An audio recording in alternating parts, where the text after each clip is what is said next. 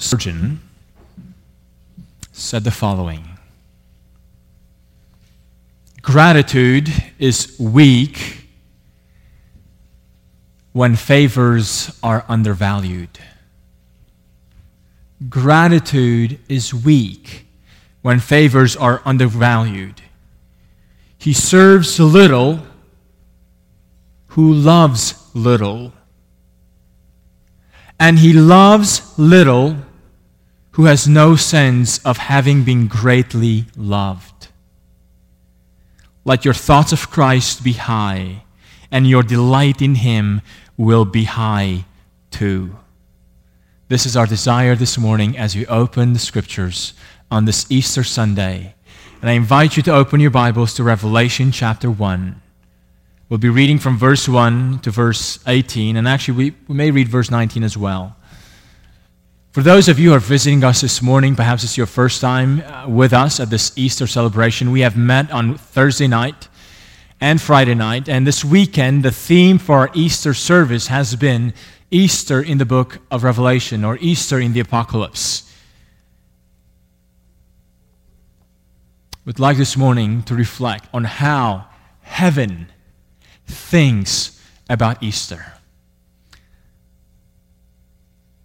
Let's read the word of the Lord. The revelation of Jesus Christ, which God gave Him to show His servants what must soon take place. He made it known by sending His angel to His servant John, who testifies to everything he saw, that is, the Word of God and the testimony of Jesus Christ. Blessed is the one who reads the words of this prophecy, and blessed are those who hear it and take it to heart what is written in it, because the time is near. John, to the 7 churches in the province of Asia, grace and peace to you from Him who is,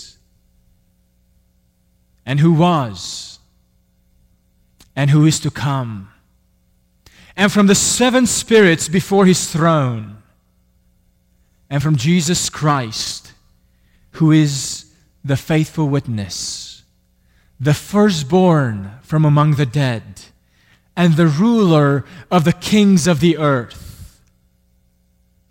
To Him who loved us and has freed us from our sins by His blood, and has made us to be a kingdom and priests to serve His God and Father.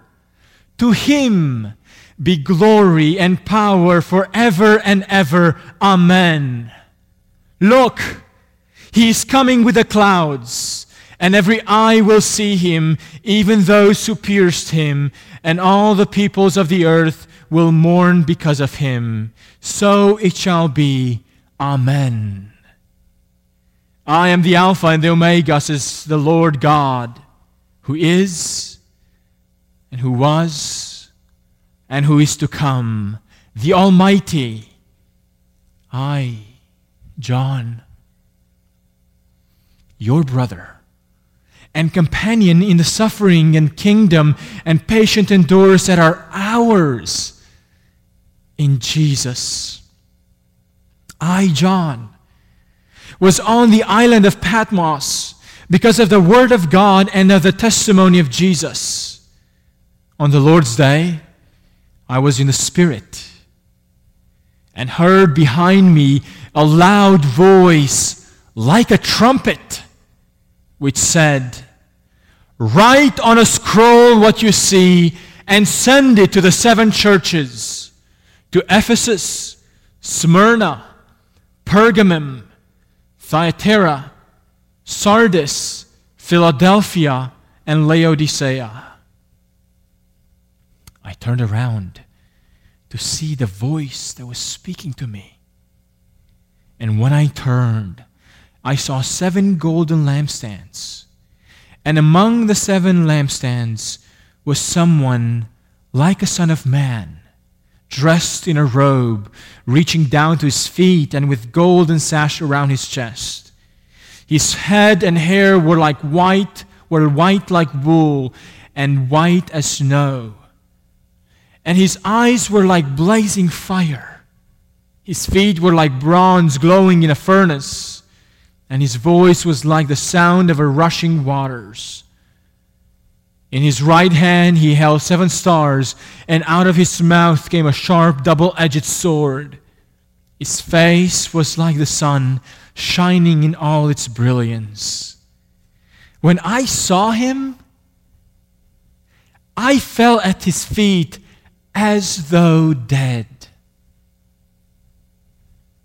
Then he placed his right hand on me and said, "Do not be afraid. I am the first and the last. I am the living one. I was dead, and behold, I am alive forevermore. And I hold the keys of death and Hades. Write therefore what you have seen, what is now, and what would soon take place." Amen. This is the word of the Lord for us, for our hearts this morning. Let's ask the Lord to speak to us and reveal himself to us in fresh ways. Would you bow your heads in prayer? O servant of the living God, O faithful witness, O Savior, thank you that you have revealed yourself to us. And thank you that you have come to reveal our God to us. O Lord, we pray, would you open the eyes of our hearts so that we may see you once again. We pray these things for your glory and through the power of your Holy Spirit. Amen. Well, friends, it is no surprise to hear that the book of Revelation is a hard book. So hard that many Christians would just keep away from reading it or meditating upon it. And in some way, it's hard because of its symbols. It's hard because of all the theories of the end times. So most Christians just stay away from it. Yet this book pronounces a unique blessing unlike any other book in the Bible. Right at the very beginning. It says in verse 3, "Blessed is the one who reads the words of this prophecy, and blessed are those who hear it and take to heart what is written in it, because the time is near." Yes, we are blessed when we read it. We are blessed when we hear it. And we are blessed when we take to heart what is written in it. But what is this book about? What should we take to heart from this book on this Easter Sunday? Well, in a simple way, the book of Revelation is a book that gives us a vision of our world as seen from heaven. It's a book about our world as seen from heaven, in the present time and in the future. It was written for Christians in actual churches, initially for the 7 churches of Asia Minor. In this vision, the Apostle John is taken out of this world in order to see this world differently.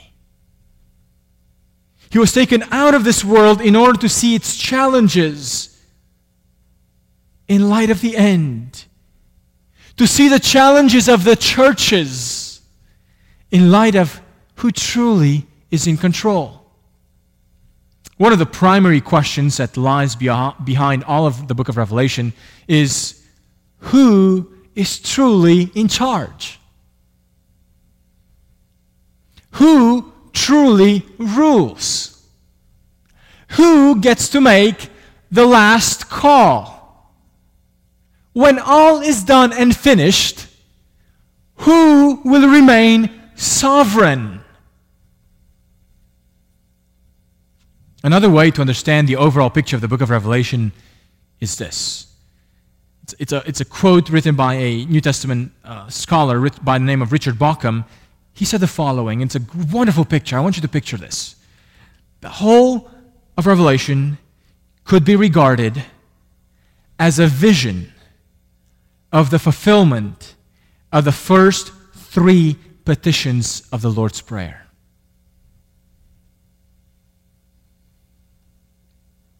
Our Father in heaven, hallowed be your name. Your kingdom come. Your will be done on earth as it is in heaven. This is what Revelation is all about. God is answering the prayer of our Lord through the book of Revelation. If you want to understand the book of Revelation, it's God's answer to the Lord's Prayer. Now, let me give a brief overview of the structure of this book to understand how God answers the Lord's Prayer. Chapter 1 is typically considered the introduction of this letter. And chapter 22, starting with verse 6 to the end of the chapter, is considered the conclusion. Now, if you want to understand the book of Revelation, read the introduction and the conclusion together. Read chapter 1 and then jump straight to chapter 22, verse 6, and finish off the book of Revelation to get a sense of the whole first. And then go back to chapter 2 and 3. These are short letters that Christ asks John to write to actual churches. Now, it's more appropriate to see these 7 letters as a part of the introduction of Revelation. These 7 letters to the book of Revelation give us a glimpse of how different each of these churches were, how different challenges they had, and how they dealt with them differently. While each of these churches received different instructions from the Lord and different promises, these promises were given to the same category of people in each of the 7 churches. The promises of the Lord, even though they're different in each of the 7 churches, they're given to the same category of people in each of the 7 churches. To him who overcomes, I will give. That's how the 7 letters end in each case. To him who overcomes, I will give. Friends, this means that the only ones who are eligible for Christ's promises are those who overcome. Oh, dear friend, if we take just this truth to heart this morning, Christ's promises are given only to those who overcome. Despite the diversity of each of these churches, God and Christ have the same hope for each. He wants them to overcome, to be overcomers, which meant in the book of Revelation, which means for us to remain faithful to Him and to His Word to the very end in the midst of the circumstances we go through.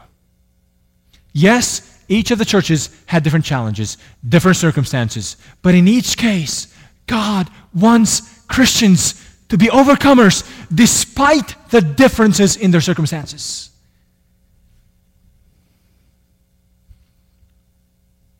But what is God providing? What is God giving to encourage and enable these Christians in these churches to be overcomers?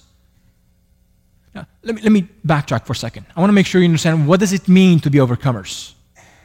I said it so quickly that I'm afraid that some of you may have just not recorded that. What does it mean in the book of Revelation to be overcomers?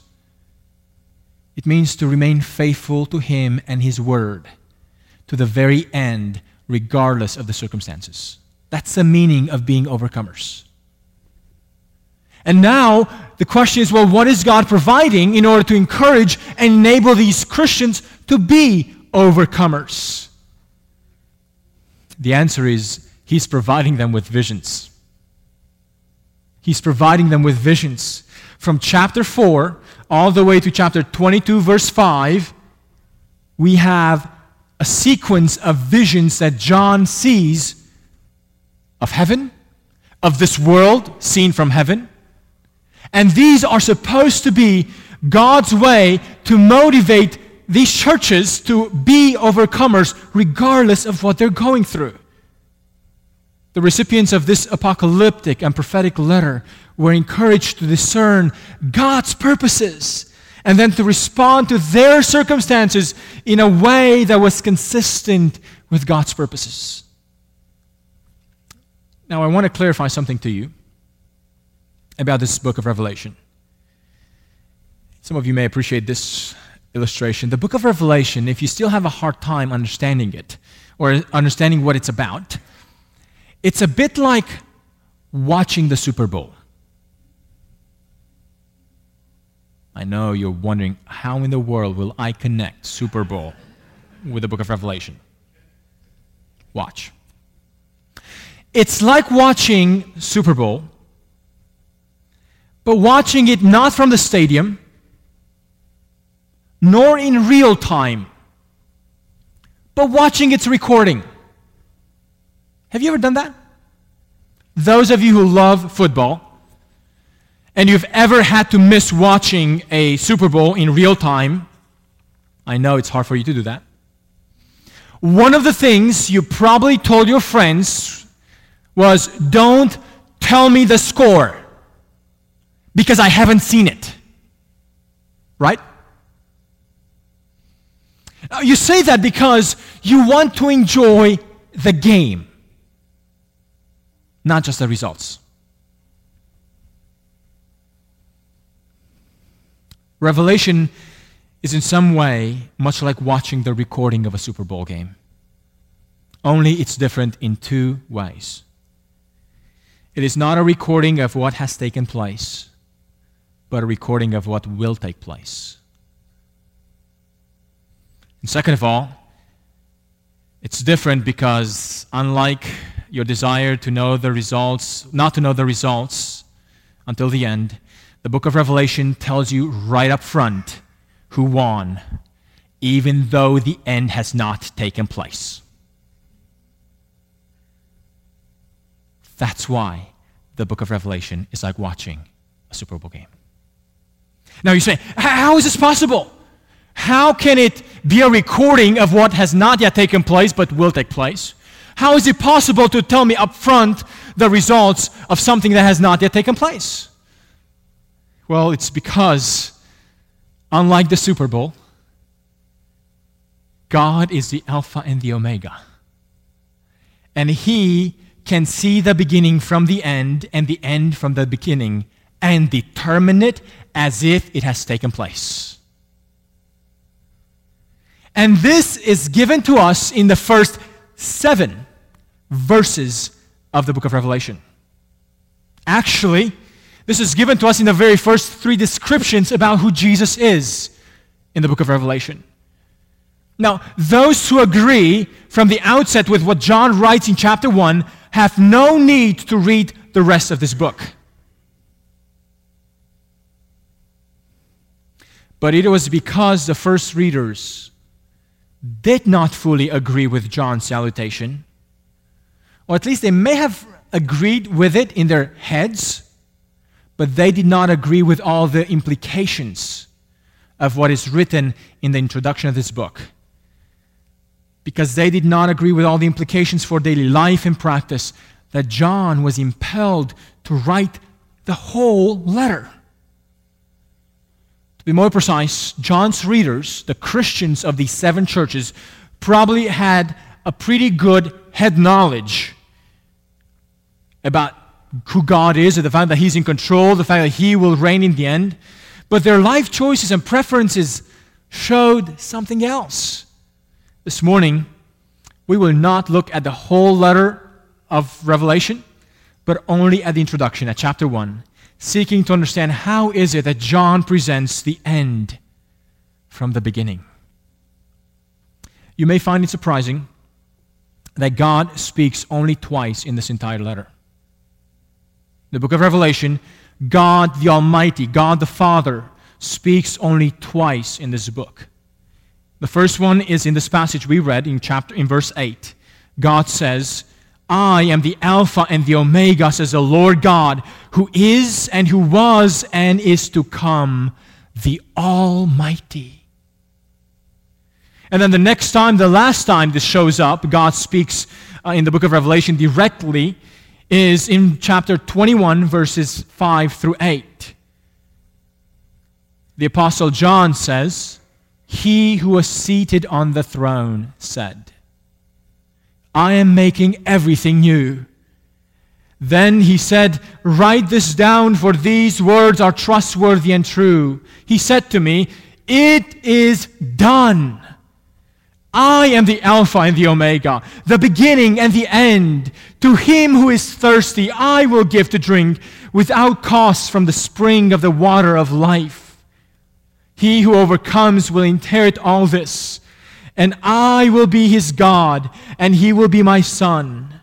But the cowardly, the unbelieving, the vile, the murderers, the sexually immoral, those who practice magic arts, the idolaters, all liars, their place will be in the fiery lake of burning sulfur. This is the second death.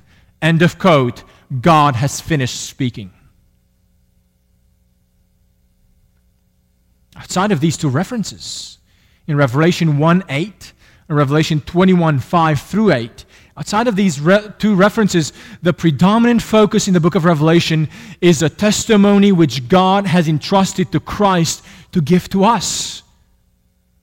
That's why the book of Revelation is a testimony we receive from Jesus Christ about who God is and about his plans with the world. But the center of the book of Revelation is Christ, what God has done and will do through his Son. Thursday night we saw how the central figure throughout Revelation is a picture of the Lamb. This is the favorite way Jesus is referred to in the book of Revelation. He is not just the Lion of the tribe of Judah, he is the Lamb. Friday night we saw that the moment of victory for the Lamb was not the moment when he will finish history at the end of the day, at the end of the age. The victory for the Lamb was not even in the moment of his resurrection. The victory for the Lamb was the moment he was slain. But the first proof that Christ was victorious on the cross, that he had accomplished paying the debt of our sins, of taking upon himself the wrath of God, the first proof that Christ has been victorious over all that is the resurrection. And this comes so clearly in this first chapter of the book of Revelation. Let's look at three pictures that John paints for us of Jesus. Three pictures. Verse 1 begins the revelation of Jesus Christ, which God gave him, namely Jesus, to show his servants what soon must take place. The first way John introduces us to Jesus is that he is the faithful witness. Look at verse 5. From Jesus Christ, when he says, grace and peace to you from him who is and who was and who is to come, that's God, the Almighty, and from the seven spirits, that's a possible connection, reference to the Holy Spirit, and from Jesus Christ. And then we have three descriptions of who Jesus is. The first one is, who is a faithful witness? Well, yes, Christ was entrusted the project, the responsibility to testify about God, to testify to us who God is and what he will do. Now, one of the big questions throughout the book of Revelation is this testimony really true? If God entrusted the testimony to his Son Jesus Christ, is this testimony really true? Now, if you're a Christian, you would say, yes, of course it is. But let's think for a moment a little longer. There's so many religions in this world, and all of them seem to claim to pursue the truth. Is this testimony of Jesus really true? This is the major point of the end chapter 22 of the book of Revelation. In verse 6, after the last vision that John has, we read, "The angel said to me, 'These words are trustworthy and true.'" A few verses later, in 22, verse 16, "I, Jesus, have sent my angel to give you this testimony for the churches." And in verse 20, we read, "He who testifies these things says, 'I'm coming soon.'" The testimony that Jesus gives about God, about himself, about the world must be believed, accepted, and trusted. Now, in the end, there's one undoubtable time and place when this will absolutely be acknowledged by every eye, by everyone. It will be when he will come again. That will be the absolute moment when this testimony will have no shadow of a doubt that what it claimed, it will be true, or it has been true. But dear friend, the reason why the book of Revelation is written is to tell us that if you wait until that time to be convinced of the truthness of this testimony, it will be too late. It will be too late then to make up your mind. And that's why this book is written now. Was written 2,000 years ago, before all these things will take place, to tell you it is coming.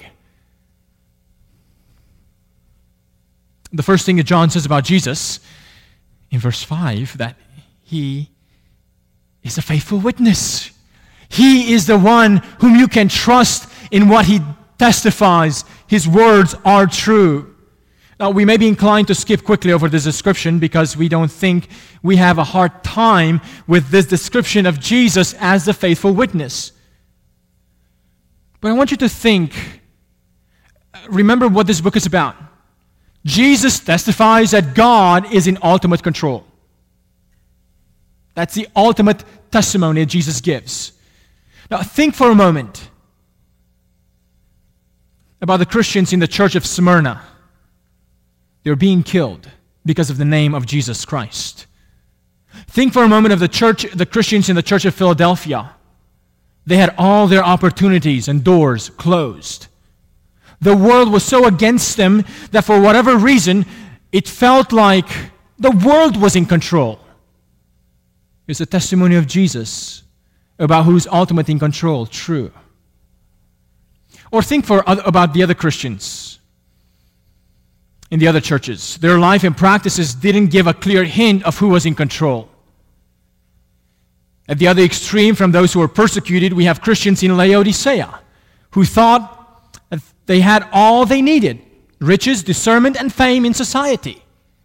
And Christ said to them that they were poor, blind, and naked. And those in Sardis who had a reputation of being alive and thriving, and yet Christ says that they were dead. Is the testimony of Jesus true? And in between these two extremes, we have Christians in the churches of Ephesus who lost their first love.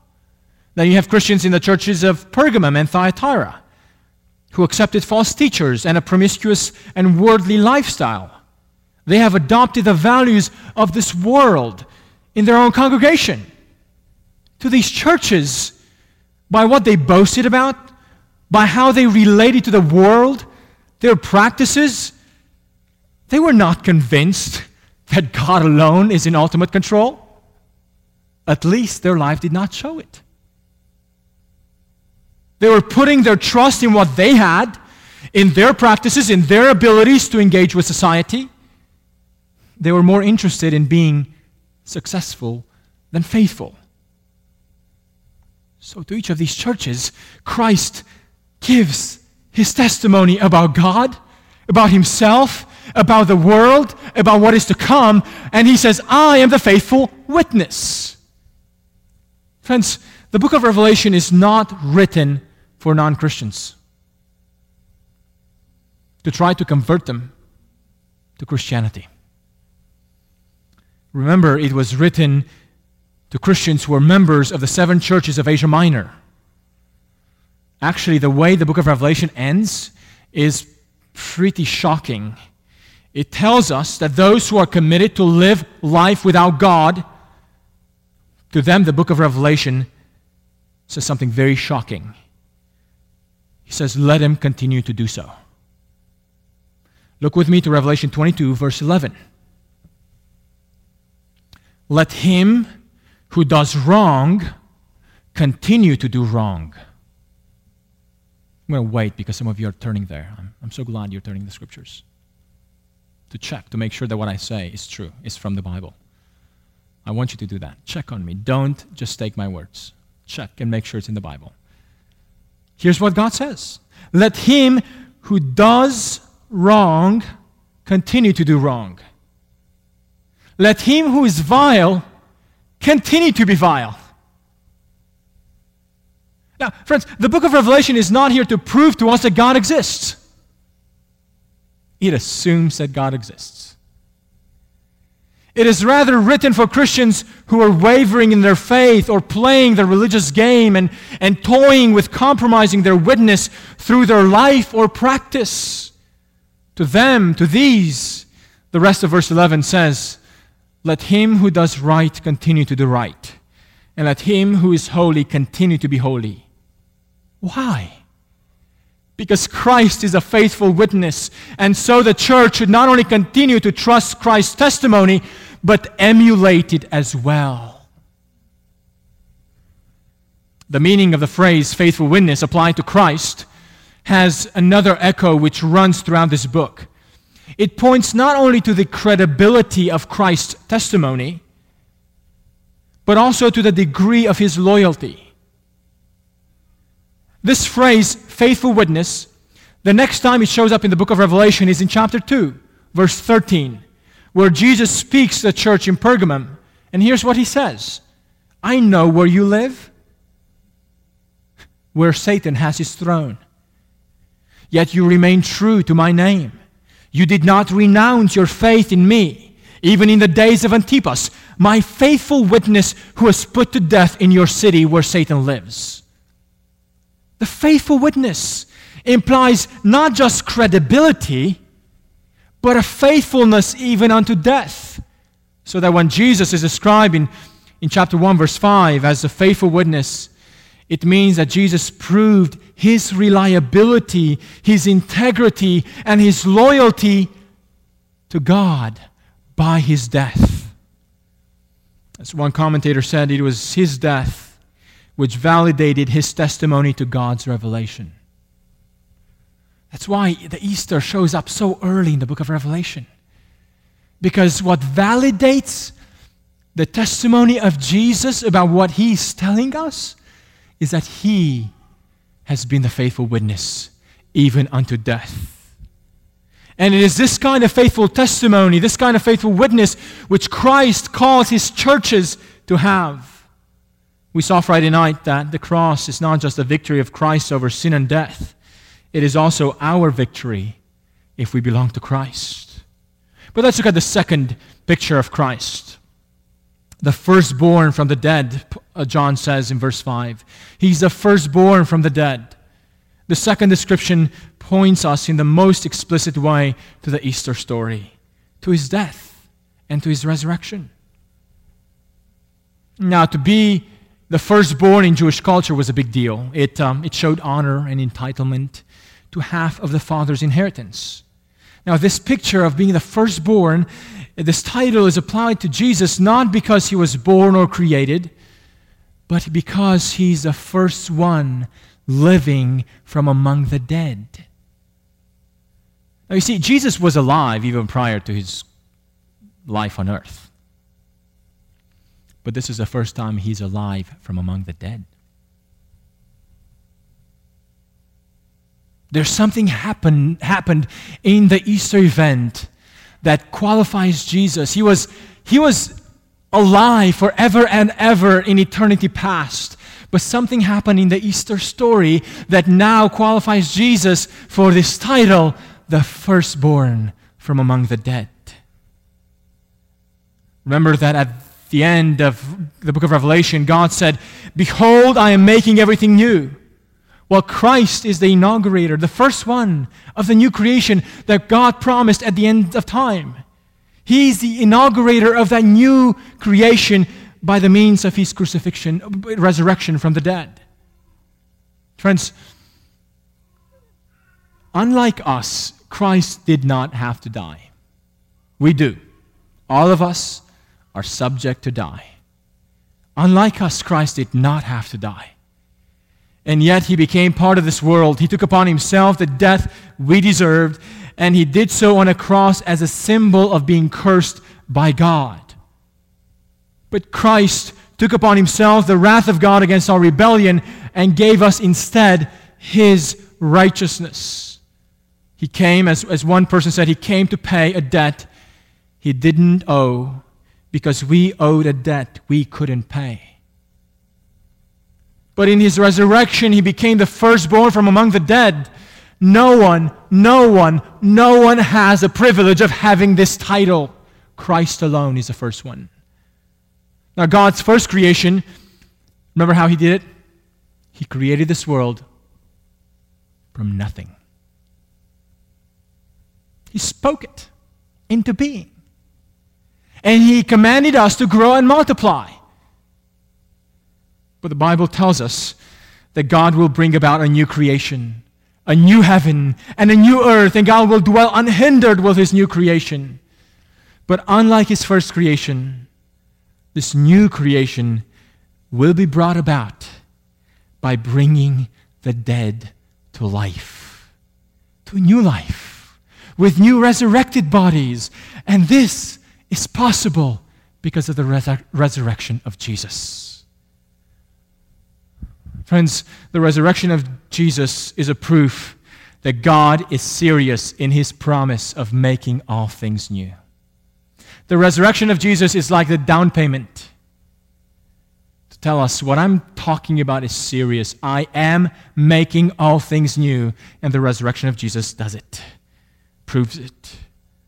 The resurrection of Jesus is so crucial in the book of Revelation that when Christ describes Himself in verse 18 to John, He uses 5 phrases.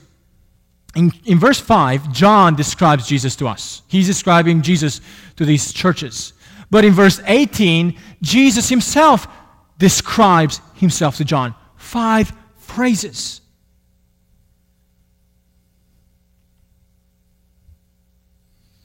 And it's amazing that of the 5 phrases, the 3 in the middle refer to Easter.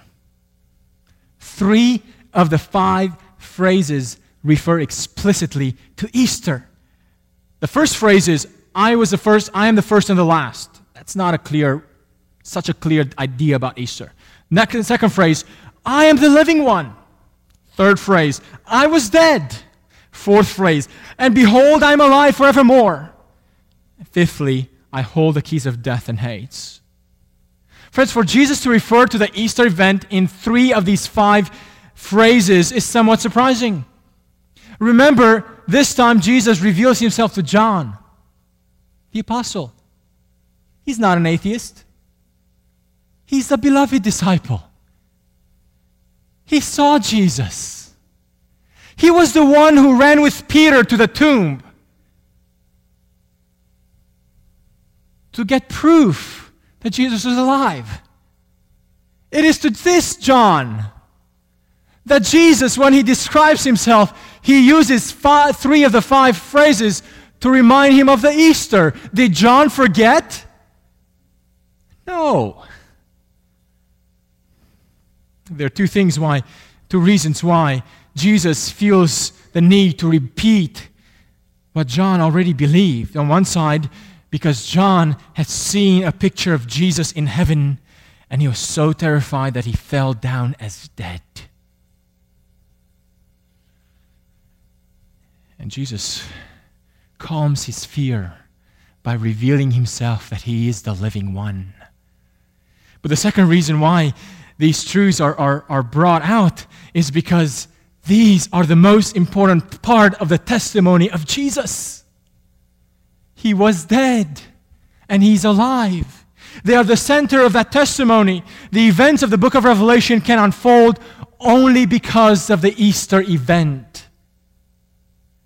That's why, dear friends, we can look at death with no fear, because the resurrection of Jesus is just the first one from among the dead. That's why when we sit in front of a casket of a dear friend or family member that we know they have known Christ, we mourn, but we mourn with hope, looking forward to the morning of the resurrection. Yes, Christ is a faithful witness. He's the firstborn from among the dead. Now, thirdly and lastly, Christ is the ruler. We have seen on Friday the victory of the Lamb was accomplished not just in the resurrection, but actually in His death. The victory of Christ began in the moment of His greatest obedience, His submission to the Father's will, even to the point of death. It's because Christ exercised the deepest and highest kind of submission to God that God has made Christ the ruler, the highest ruler of all creation. That's why the third way John describes Jesus is the ruler of the kings of the earth. That's who Jesus is, the ruler of the kings of the earth. But then if we go on and read in verse 17, remember the first phrase Jesus used to describe Himself is, I am the first and the last. Well, that phrase shows up in the Old Testament only twice in the book of Isaiah. Our brother Carl read it earlier in chapter 44, verse 6, and in chapter 48, verse 12. In chapter 44, here's what God says about Himself. This is God, the Almighty.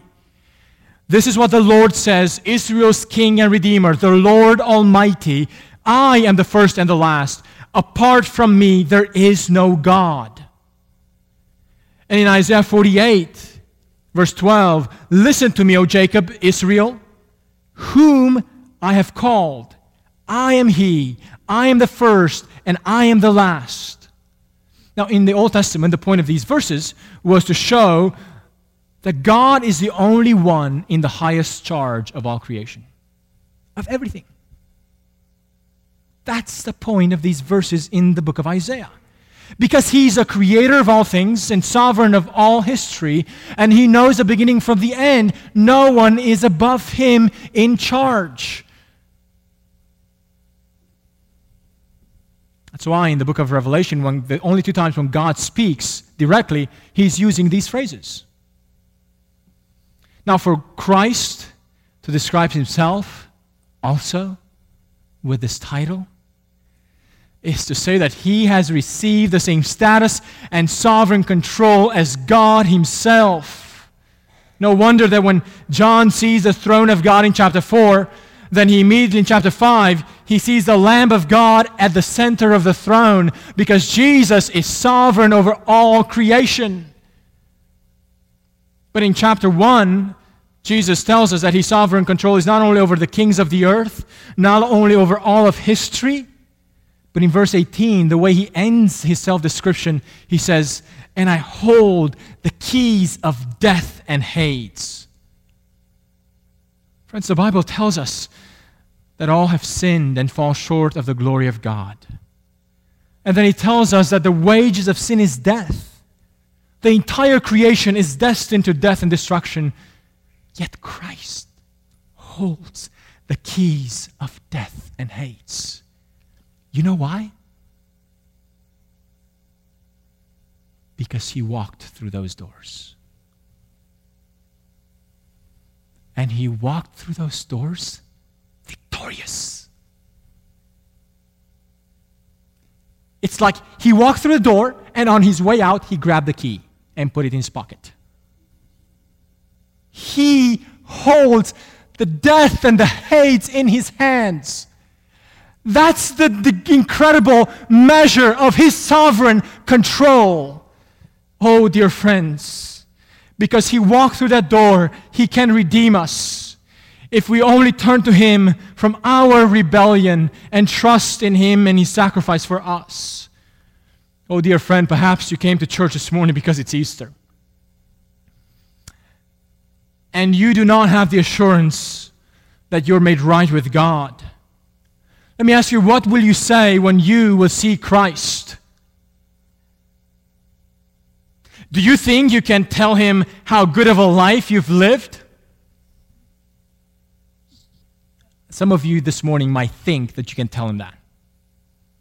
Do you think you can tell him that you just deserve to be forgiven? Some of you this morning might have that impression. Friends, if the Apostle John, when he saw Jesus, fell down as dead, do you think you have a better chance to make a case for yourself in his presence? We have no chance on our own. Our only hope on that moment will be our faith in Christ's sacrifice for us. But it's only those who, while in this life, have turned away from their rebellion and ignorance of Christ and have turned to Christ by faith and repentance, only they can have the confidence and the assurance of standing before Christ and not be condemned. Friends, this is the good news of the gospel that is being brought to you on this Easter morning. And this news can be yours if you too would only respond to Christ. Believe what he has done for you and turn away from your life of sin and ignorance. If this is your desire, just tell God right now where you are. Ask Christ to come into your life and take over. Ask him to reign over you. He is sovereign over all creation, and he wants to be sovereign over your life. Friends, if this is your desire, ask him. Submit to him in faith and repentance. If this is something that you'd want to do this morning, I'd love to talk to you at the end of the service. No wonder that John burst into a hymn of praise, into a doxology over what Christ has accomplished for us. Look at verse 7. To him who loves us and has freed us from our sins by his blood and has made us to be a kingdom and priests to serve his God and Father, to him be glory and power forever and ever. Amen. Friends, everything that God has done for us in Christ, everything that Christ has done for us can be summarized in this one simple, short phrase. Because he loves us. To him who loves us. It is because of his love for us that he drank the cup of wrath, which we deserve, but he took upon himself. Friends, the cross was the most powerful moment in history. Because through the blood of Christ, the greatest liberation took place. My liberation, your liberation, the liberation of all those who trust in Christ and turn to him. That's why John can burst into a doxology of praising Christ for his love, for his redemption, for his new reign and newly formed kingdom. But you know what else John says? Look, he's coming with the clouds. This introduction of the picture of Jesus closes with a promise of his second coming. And notice how universal and certain his visible coming will be. He says, and every eye will see him, even those who pierced him. Friends, John cannot talk even about his second coming without referring back to the Easter event. That's how pervasive Easter is. Even those who pierced him will see him. Because he's coming. I want to close to you this morning with the words of Spurgeon. He who thinks lightly of the Savior thinks so much less of the evil of sin. And consequently, he becomes callous as to the past, careless as to the present, and venturesome as to the future. He thinks little of the punishment due to sin because he has small notions of the atonement made for sin. Gratitude is weak when favors are undervalued. He serves little who loves little, and he loves little who has no sense of having been greatly loved. Let your thoughts of Christ be high, and let your delight in him be high too. The most spiritual and sanctified minds, when they fully perceive the majesty and holiness of God, are so greatly conscious of the great disproportion between themselves and the Lord, that they are humbled and filled with holy awe, and even with dread and alarm. The reverence which is commendable is pushed by the infirmity of our nature into a fear which is excessive, and that which is good in itself is made deadly to us. So prone are we to err on the side of the earth. Let this be a comfort to thee, thou who are now lying as dead before the risen Lord. He comes near to thee, not to kill thee, but to revive thee. Amen. Let's pray. Lord, we thank you that you have come to the Apostle John. And when he was so struck, he was so amazed and afraid that he fell down as dead, you came down to revive him because you are alive. Oh Lord, we pray that we too, who have been dead in our sins, and some of us who are still dead in their sins, we too come to you and ask for your hand to touch us, so we too may continue to experience the life of eternity. In His name we pray. Amen.